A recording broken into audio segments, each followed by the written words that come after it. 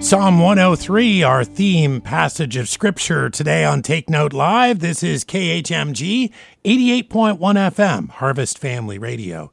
In Psalm 103, we've made our way down to verse 10, and it's a wonderful declaration in verse 10.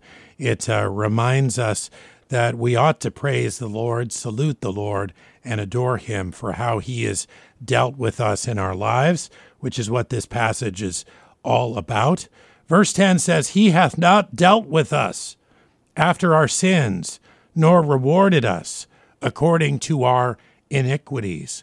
We see this so clearly as we have the privilege of being believers who are living in this New Testament covenant, where we've seen that the Lord Jesus Christ was born in a manger, was born the God made flesh. He came to dwell among us, lived a perfect, sinless life, and as he began his ministry, began to preach the good news that he would be the one who would be the sacrifice in our place for our sins, not like the sacrifices that had come before, which were merely a covering for sins, but he would be the only worthy sacrifice, the one who could cleanse perfectly and absolutely our sins and wash them away. He died, was buried, and rose again, as the scriptures said he would, and now offers the free gift of salvation to us. His sacrifice has made a way for us to be right before God.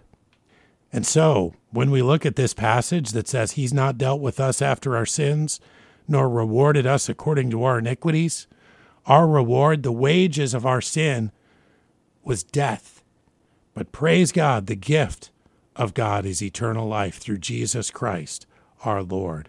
For as the heaven is high above the earth, verse 11 of Psalm 103 says, so great is his mercy toward them that fear him.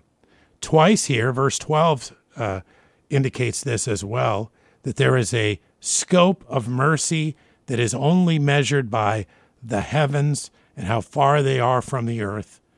And then as this says in verse 12, as far as the east is from the west, so far hath he removed our transgressions from us.